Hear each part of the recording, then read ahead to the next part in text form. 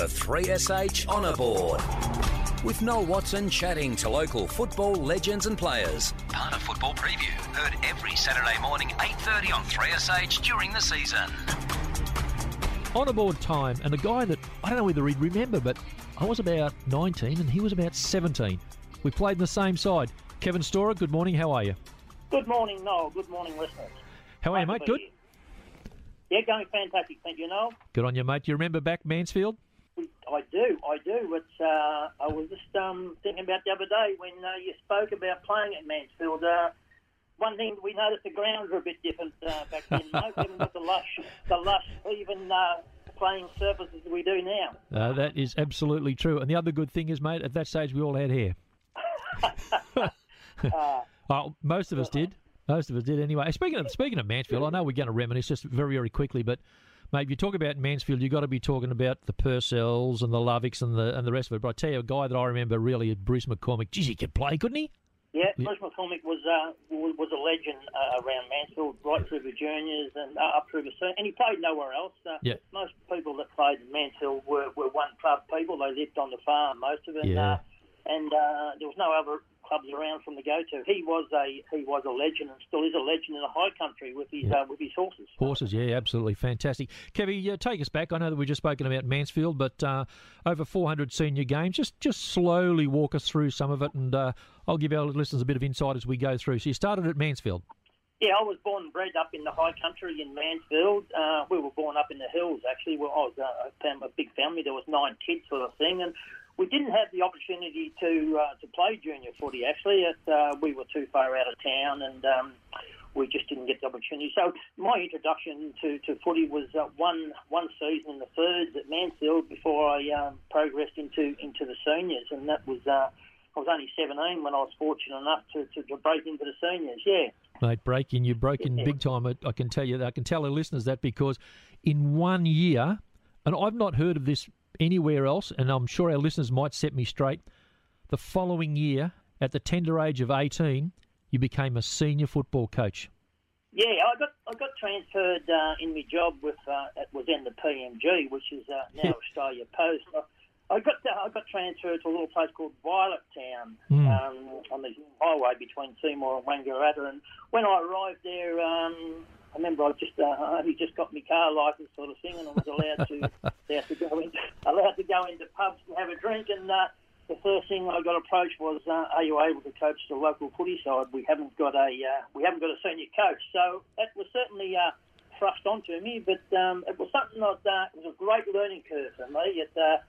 It made me mature and grow up pretty quick, actually. Yeah, senior coach at age 18, Violet Town for 2 or 3 years, and then moved along to Benalla. Now, the Benalla League, did Benalla play in that district league? Or what? Yeah, no, but Benalla were in the Ovens and Murray. They're in the Ovens and Murray. To Benalla. They were in the Ovens and Murray. That was a pretty powerful league. The Ovens and Murray and the Goulburn Valley and the Ballarat League were deemed to be the 3 strongest around the country at that stage in the late 70s sort of thing. So yeah, I spent a couple of years working in Benalla, and I had 2 seasons up in the Ovens and Murray with and that was had some great sides with the Wangaratta Rovers and the Wangaratta and Yorbury sides. Lavington just come into the Ovens and Murray then, and they had a great big new facility out at Lavington, which was built on the poking machine sort of thing. But they had great facilities out there. Yeah, state of the art actually. Yeah. And then another. Speaking of moving around, I remember working with your sister Gwenda, because I also moved around a little bit then. But you did take a move. You got over then to where'd you go? Euroa? Yeah, I went down to a great friend of mine, Mick Stylo, was. Stylo had a few games with South Melbourne. He actually was appointed coach at Euroa. He's a friend of mine, and he talked me into going down to playing for Euroa. So I played, for most of my games at Euroa in the Goulburn Valley, from about 1980 to about 1986, before I made the big move to Tin to take up a coaching role in 87. Was that with a move, Kev, for Australia Post? Sorry? Was the intended move? I actually took leave from Australia Post. I tried to get a transfer job. I took leave, and that's the main reason why I only spent 1 year at Tintinder. I took leave, and I couldn't get a transfer. I couldn't find suitable employment. So unfortunately, after the footy season, I had to either resign from Australia Post or return back to my original job. So I had to leave, unfortunately, leave Swan Hill and Tintinder and go back to my previously employer, Australia Post. Yeah. And back to Euroa. Yeah, back to Euroa, and that's probably it's probably the greatest era of my footy life. I was fortunate enough to coach them to a premiership in 1990, which was something I will remember forever. I think it's still the only premiership Euroa's won in the last 50 years, sort of thing. And wow. It's something which I cherish, and the whole township cherish. Yeah. Kev, just position-wise again for our listeners, because it's not like you're 6'3" or anything. What position did you play? Because I know, and I've got it here in front of me, you represented the Golden Valley League 12 times in Interleague, including captaining the side. So, there's some terrific players. I remember, Desi Campbell and Trevor Eddy from a long time ago that showed how good the GV was. But what position did you play? Yeah, I mainly played on the ball, and look, I wasn't a great player by any stretch of the imagination. I was a bit of a battler sort of thing, and but I just had a fierce determination not to be beaten, and I think that got me through my footy career rather than any natural talent that I had, sort of thing. But representing the Golden Valley was great at the time. People players took some pride in representing their club back then. I mean, I'm not saying they don't now, sort of thing, but there doesn't seem to be the same prestige as representing a club now as it did, 15, 20, 30 years ago. And just again for our listeners, those that don't understand that the Golden Valley League, they were state champions in early to mid '80s. Kevin, was it? Yeah, it was back in them days when we used to nowadays we just play one-off interleague games. Back then you would, like a round robin. If you won your first one, you would play the next team, and you'd have played 3 games. Correct. With the eventual winner. And then in 1984, we actually the country champions, which was Golden Valley, played Metropolitan champions, which were the amateur league, and that we played off for a state championship in 1984, which the Golden Valley were fortunate enough to win. We're speaking with Kevin Storr, of course, for those that perhaps haven't caught up.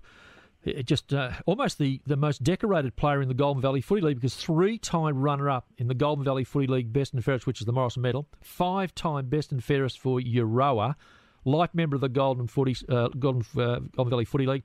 But the one to me is the member of the Golden Valley Football League Team of the Century. Congratulations, Kev. That must have been a really big night, big honour for you and everybody else who was inducted.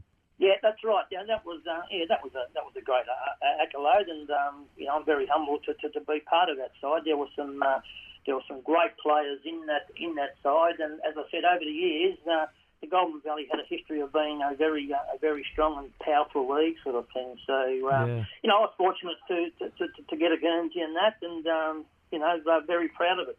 Kev, back to Mansfield for a couple of years, helping out over there. And then at the ripe old age of about 90, you coached Kingupna. How old were you when you coached Kingupna, Kev? Come on, be honest. Actually, that come about. I had 2 brothers, Pat and Brendan. They played a fair bit of country footy, and they were playing around there at the same time. So I was conned into coaching Kingupna and them 2 playing just to finish our career in the same side, sort of thing. Actually, I took them to the grand final, but we got beaten. That year. But I was just trying to squeeze every last bit of football out of my body before I actually give it away. Actually, remember your brothers. They were a bit like you, 100% at it. Mate, obviously over here, you pulled the pin as far as a player is concerned, but just on the way through, Golden Valley Football League Hall of Famer and life member. But when you finished footy over here, because I think you won a flag with Ultimate Twos as you went out, but took on umpiring too, which is great. You reckon I was 90 when I played from Kingupna? I must be 99. I went out and had a year out at Ultima just to squeeze the last little bit of footy out of me. And I was fortunate enough to play in the 2s out at Ultima. I'm not quite sure. It might have been about 95 or 96 out there. Yep. A young Flourish was coaching the 2nds. And, we won a flag. So I went out with ball left in my body. Yeah. Beauty. Yeah. Kev, just last couple of minutes here. Obviously, member of the Golden Valley Football League investigation panel for the previous 5 years. That would be interesting, considering a case story that I knew being on an investigation panel. Sure. Yeah, actually, We there's a five member panel, and we're fairly anonymous sort of thing. We may look at incidents that aren't reported on the day, or clubs after during the week want a incident looked at. And as you're aware, with most footy games being live streamed or video recorded now, we go back and rely on any evidence we can get, or we got to investigate it. Too true. Yeah. Kev, I know, like me, you just love the involvement of people. It's all about the people, hence I'm talking to you and about 80 or 90 others we've done over the years, but it is just all about the people, isn't it?